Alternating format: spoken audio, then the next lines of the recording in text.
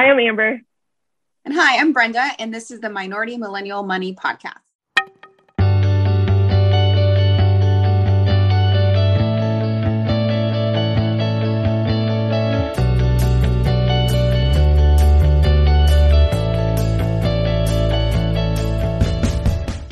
Okay, hello everyone. Welcome back to another episode of Minority Millennial Money. Today, we're going to talk about the financial order of operations. And just as a disclaimer, this isn't financial advice. This is just what we have done that has turned out to work well for us. And a lot of people do ask us when they should start investing in their 401k versus outside of their 401k, what to do with different percentages of their income and such. So Amber thought to describe the order of operations for those of us who aren't sure what to do with any extra income.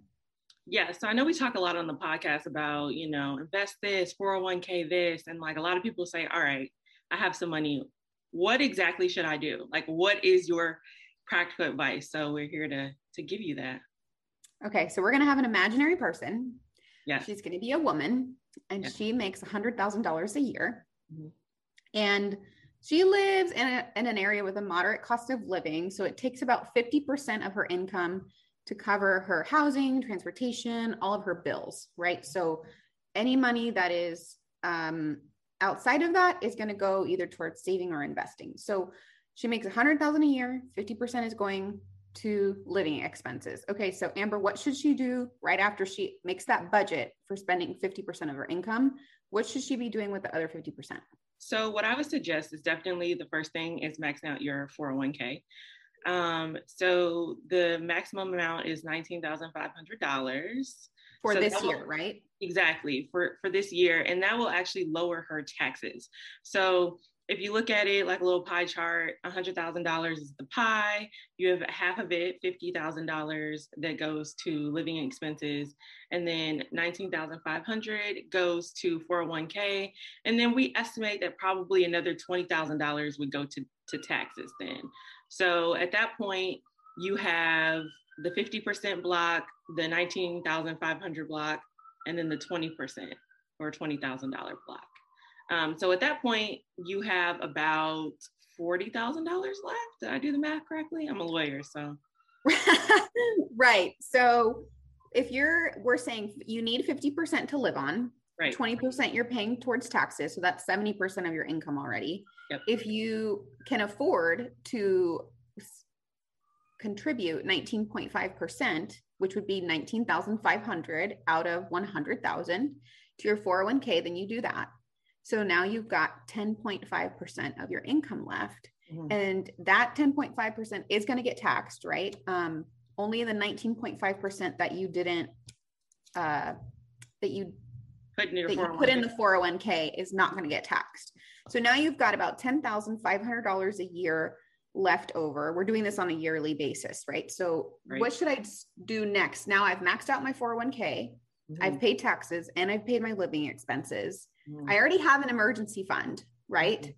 This is after you have an emergency fund. Right. So now what should I do with those 10,500?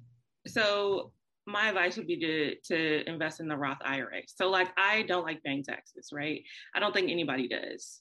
Everyone wants to Donald Trump their taxes. I know every single year I try to figure out how I can do what would Donald Trump do is like basically like what I say when I'm doing my taxes. So, so for the Roth, for your IRA, that's deductible if you make under a certain amount. I think this year was 126,000 was where you could still deduct it. So it changes every year. So I don't know what it will be next year. But you can put another $6,000 in your IRA that you can deduct from your taxes. So I would suggest that. And then like the IRA and the 401k you're all investing that into the market. So it's not like the money is just going in and sitting in a fund. It's being invested. So just to keep it in everyone's minds. So $6,000 additional dollars, I would suggest putting into an IRA. And then you have a remaining. A Roth. Yes. Well, traditional, right? Because traditional is where you can deduct it. I think Roth, you can't deduct it. Roth, you cannot deduct. Okay, so we're throwing out a lot of terms, so let's clarify.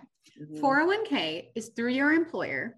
Yes. It is tax sheltered. which means that any money that you put in that account will not get taxed, right? So if you're going to invest the full 19.5% and you make exactly $100,000 a year, then you will only get taxed on $80,500 that year. Yes. Right. But when you invest in a Roth, you are investing money that has already been taxed because it was in your paycheck, right? It didn't go to the 401k.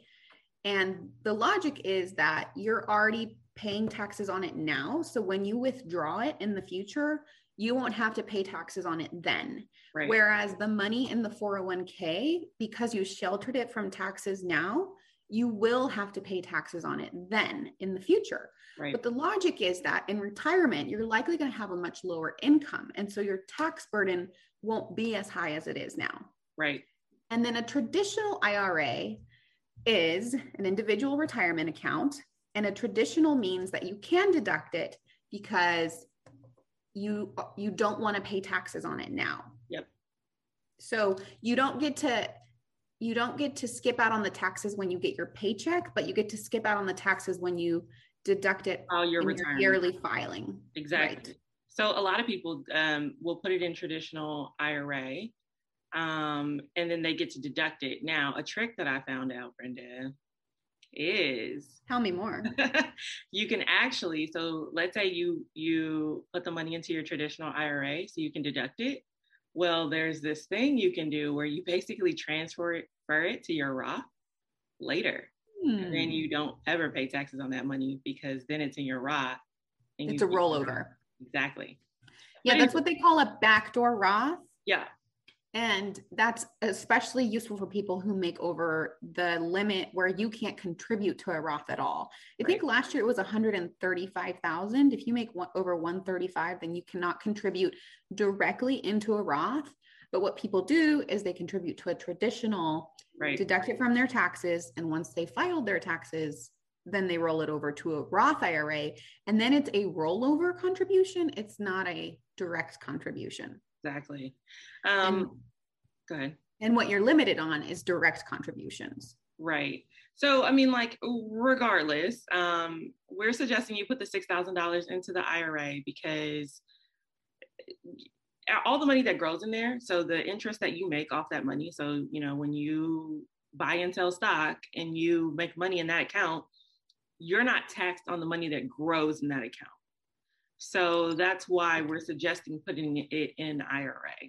The caveat, though, is you cannot access these funds until retirement without a penalty. So in a Roth IRA, you can access your contributions. Like if I contributed $6,000 last year and it grew by another 3,000, say it had a 50% growth, which is just crazy. But let's say now it has 9,000. And tomorrow I need a new car and I want to buy it cash for $6,000. I can go withdraw the 6,000, but I cannot withdraw any of the gains until retirement or at age 59 and a half. So a Roth, you can withdraw contributions because it is technically just your money and you've already paid taxes on it. So there's no penalty to pull it out, but you cannot pull the gains on that money. So it gets complicated because then you have to, I mean, for example, my brokerage, they do a really good job of showing you like, this is how much you contributed and this is how much it's grown. Obviously I have an emergency fund and I don't have a need to withdraw from my Roth, but worst comes to worst, the Roth IRA is still accessible without penalty or tax. That's really good to know. I just have sort of a rule, like I'm not touching any of my retirement accounts ever. Absolutely. Yeah, I do too. For me though, it's nice to have that in the back of my head. Like maybe 1 month I'll have to go into my emergency fund and it's going to take me a while to build it back up. It's nice to know that like I have money in my Roth to cover me if something else were to happen. You know, when it rains, it pours. Sometimes multiple bad things happen at once and you're like, crap, I need another source of money. Right. That makes sense.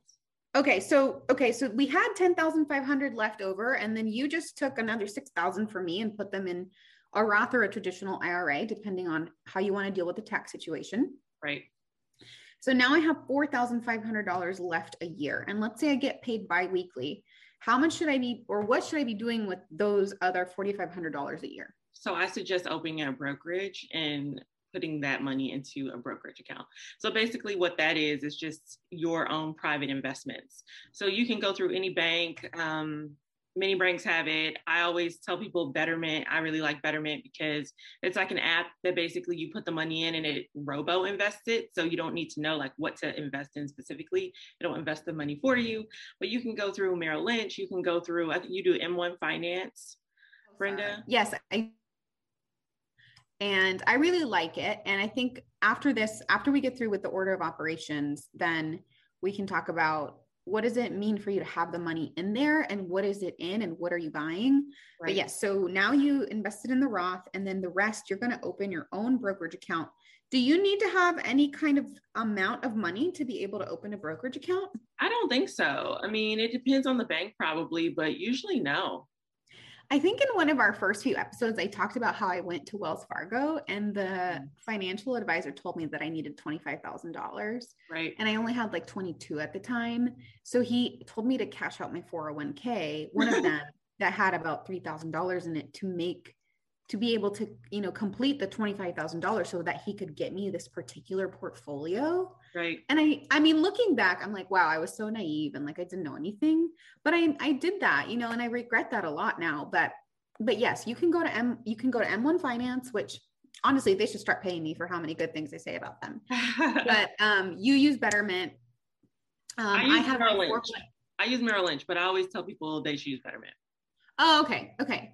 Yeah, I think that there's lots of platforms nowadays and you can do your own research. I'd be happy to talk with you if you're interested in M1 Finance.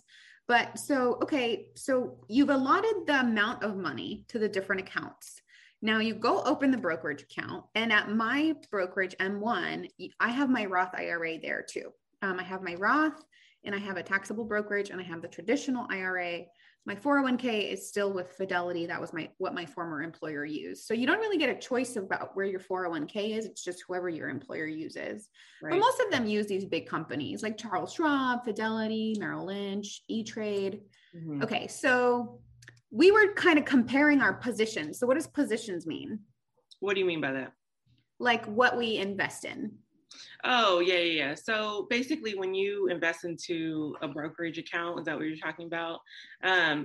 So I don't actually choose any of my ETFs. So basically you can go into, depending on your bank, you can basically choose or choose not to choose what you want to invest the money in. So for me personally, I have Merrill Lynch Wealth Management. So I have like a person that's assigned to me that I talk to, and I kind of tell them what my retirement goals are and what I want to do. And they basically choose based on how aggressive I want to be, what I should invest in. But I mean, generally I would say like I have a lot of ETFs, mostly in energy. I have some stuff in Vanguard, oil, communications, things like that. So it really differs based on, what your, how aggressive you want to be and what kind of bank you have. Right. And the general rule nowadays is the younger you are, the more aggressive you can be because you have a long time to make up any losses and you have a long time to make big gains. And the more risk tolerant you are, the more likely you are to make big gains. So for example, in my Roth IRA, the nice thing about M1 is that they have these pies. And so you choose what pies you want to put your money into. And then they go and they buy those stocks or bonds for you, or ETFs, which are exchange traded funds, which are really just groups of small pieces of different companies. And for example, I like to invest aggressively because when I first started, I was like 26. So I put 35% of my Roth in M1's 90-10, which is 90% stocks, 10% bonds. And bonds are different than stocks. We can talk about that another time. And then I have another 30% of my portfolio, which is the total account, in a 2060 aggressive target date fund. Can you talk to us about what a target date fund is? Yeah, so it's basically like a fund where you can, you put money in it and then you can choose like a date, like usually like 2050, 2060, something like that. And then like the fund will basically like buy stocks and like towards the end of it, it changes its aggression level, I guess, like by the years as it goes on. So it'll start off really aggressive. And then like as it gets to, closer to the end date, it'll sort of pull your money out and make it more non-aggressive or moderate. Right. And yours probably does this too, but mine So dividends are money that you make off the money. Mm-hmm. So we reinvest dividends. So any money that you make off the money gets used to buy more stocks or bonds. Right. And so then go ahead. I was just going to say, like, you have a choice, like you can get dividends added to your checking account, but it's like, why would you do that? You might as well just buy new. Right. You've already said goodbye to that money. So don't plan on relying on any of the money that the money makes for you. Right. So then I talked about 35% in M1's 90-10, 30% in 20-60 aggressive. Then I have 20% in an aggressive fund, which is not target dated. So if I wanted it to decrease its amount of stocks over time, then I would have to manually change that to like a less aggressive, like a moderate, as opposed to an aggressive. And then I have the last 15% in a pie called responsible investing, which has funds, a fund is just a group of shares of companies, right? So it's just a grouping of similar companies that tend to be in similar valuations. So we actually wanted to talk about because there's a lot of these ETFs, exchange traded funds, that say small, mid, or large cap in front of them. Right. So I'm going to quiz you, Amber, since we've talked about it before. What is mid cap? I think that's like a company that's $2 to $8 billion or $1 million or billion. 2 to 10 billion. $2 to $10 billion companies. Yeah, so they have a mid-cap company or a mid-cap fund has companies in it that are valuated between 2 and 10 billion. Okay, so what I'm assuming that small cap means that they make less than 2 billion and large cap means that they make more than 10 billion. Okay, so when you're investing in such large companies, I usually just kind of split it out evenly. Obviously, small cap companies are going to probably grow at a slower rate because they're just smaller companies, right?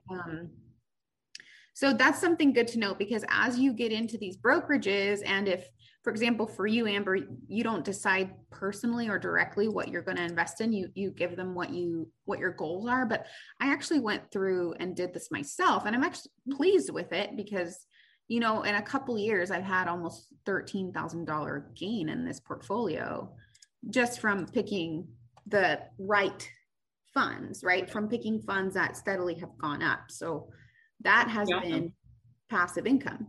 Yeah, that's great. So my financial advisor tells me, like what they think is going to blow up. Like this year they were like, we think mid cap is going to blow up, so put some more money in mid cap. So they just like give you tips like that of like what their prediction of the market will be. So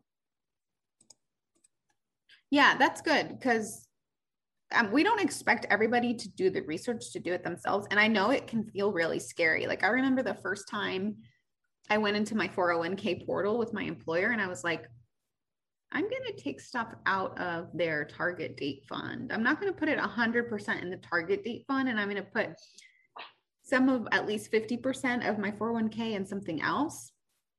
It can be scary, right? But I will put a plug in for Investopedia's library of terms, because you can find a lot of answers there as to what things are. Mm-hmm. But I had one more slightly controversial thing in personal finance and money Twitter, which is Bitcoin. Oh, yeah. What do you think about that? I mean, so I personally am not going to invest in Bitcoin at the moment. But I don't think it's wrong. And I don't think that people are crazy for investing in Bitcoin.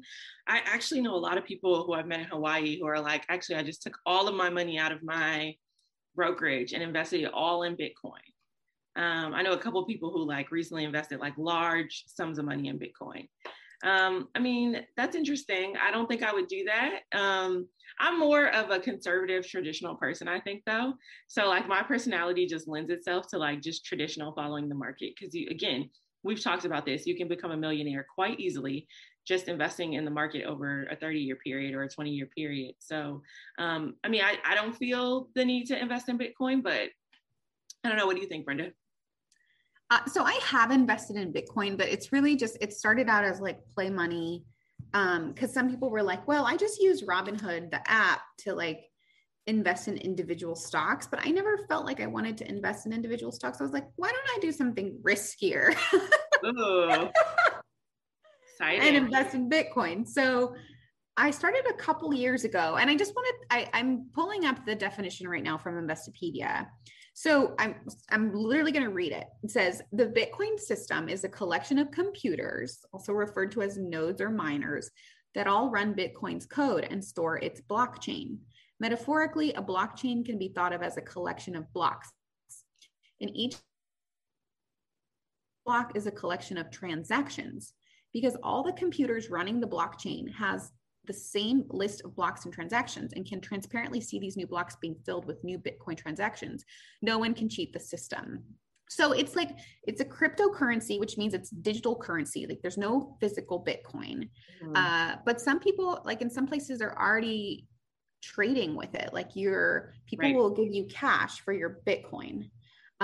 So it's super popular, and I haven't invested a ton. Like it's definitely not part of my main investing strategy, but I kind of just wanted to like dabble in it. So I use the PayPal app.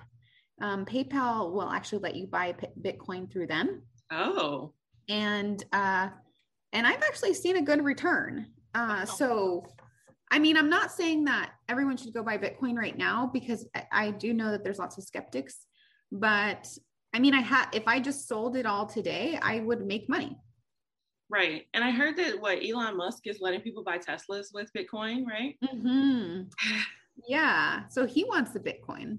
I mean, it's sort of an interesting, like, anthropological thing to me. It's like a universal currency. I really think that that's really interesting, especially since I've traveled so much and lived in different places. The idea of universal currency, I think, is an interesting one, and I'd love to see, what the future holds in it. Right. So for people on YouTube, you can see here on my app that it says like understanding your crypto, about Bitcoin, about, what does that say? Ethereum. Yeah.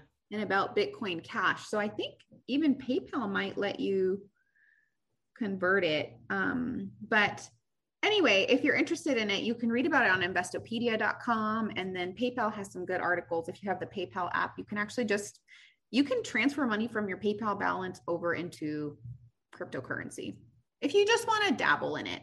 But this is the very, very, very last step in the order of operations. Yes. Yes. And in fact, if you only have $4,000 left to put into a brokerage, you probably should buy any Bitcoin. Oh, how about just 500 of those? Come on. Maybe. Okay, so let's just go ahead. Yeah, go ahead and recap, and then I'll say my disclaimer about. Yeah, I'm gonna recap.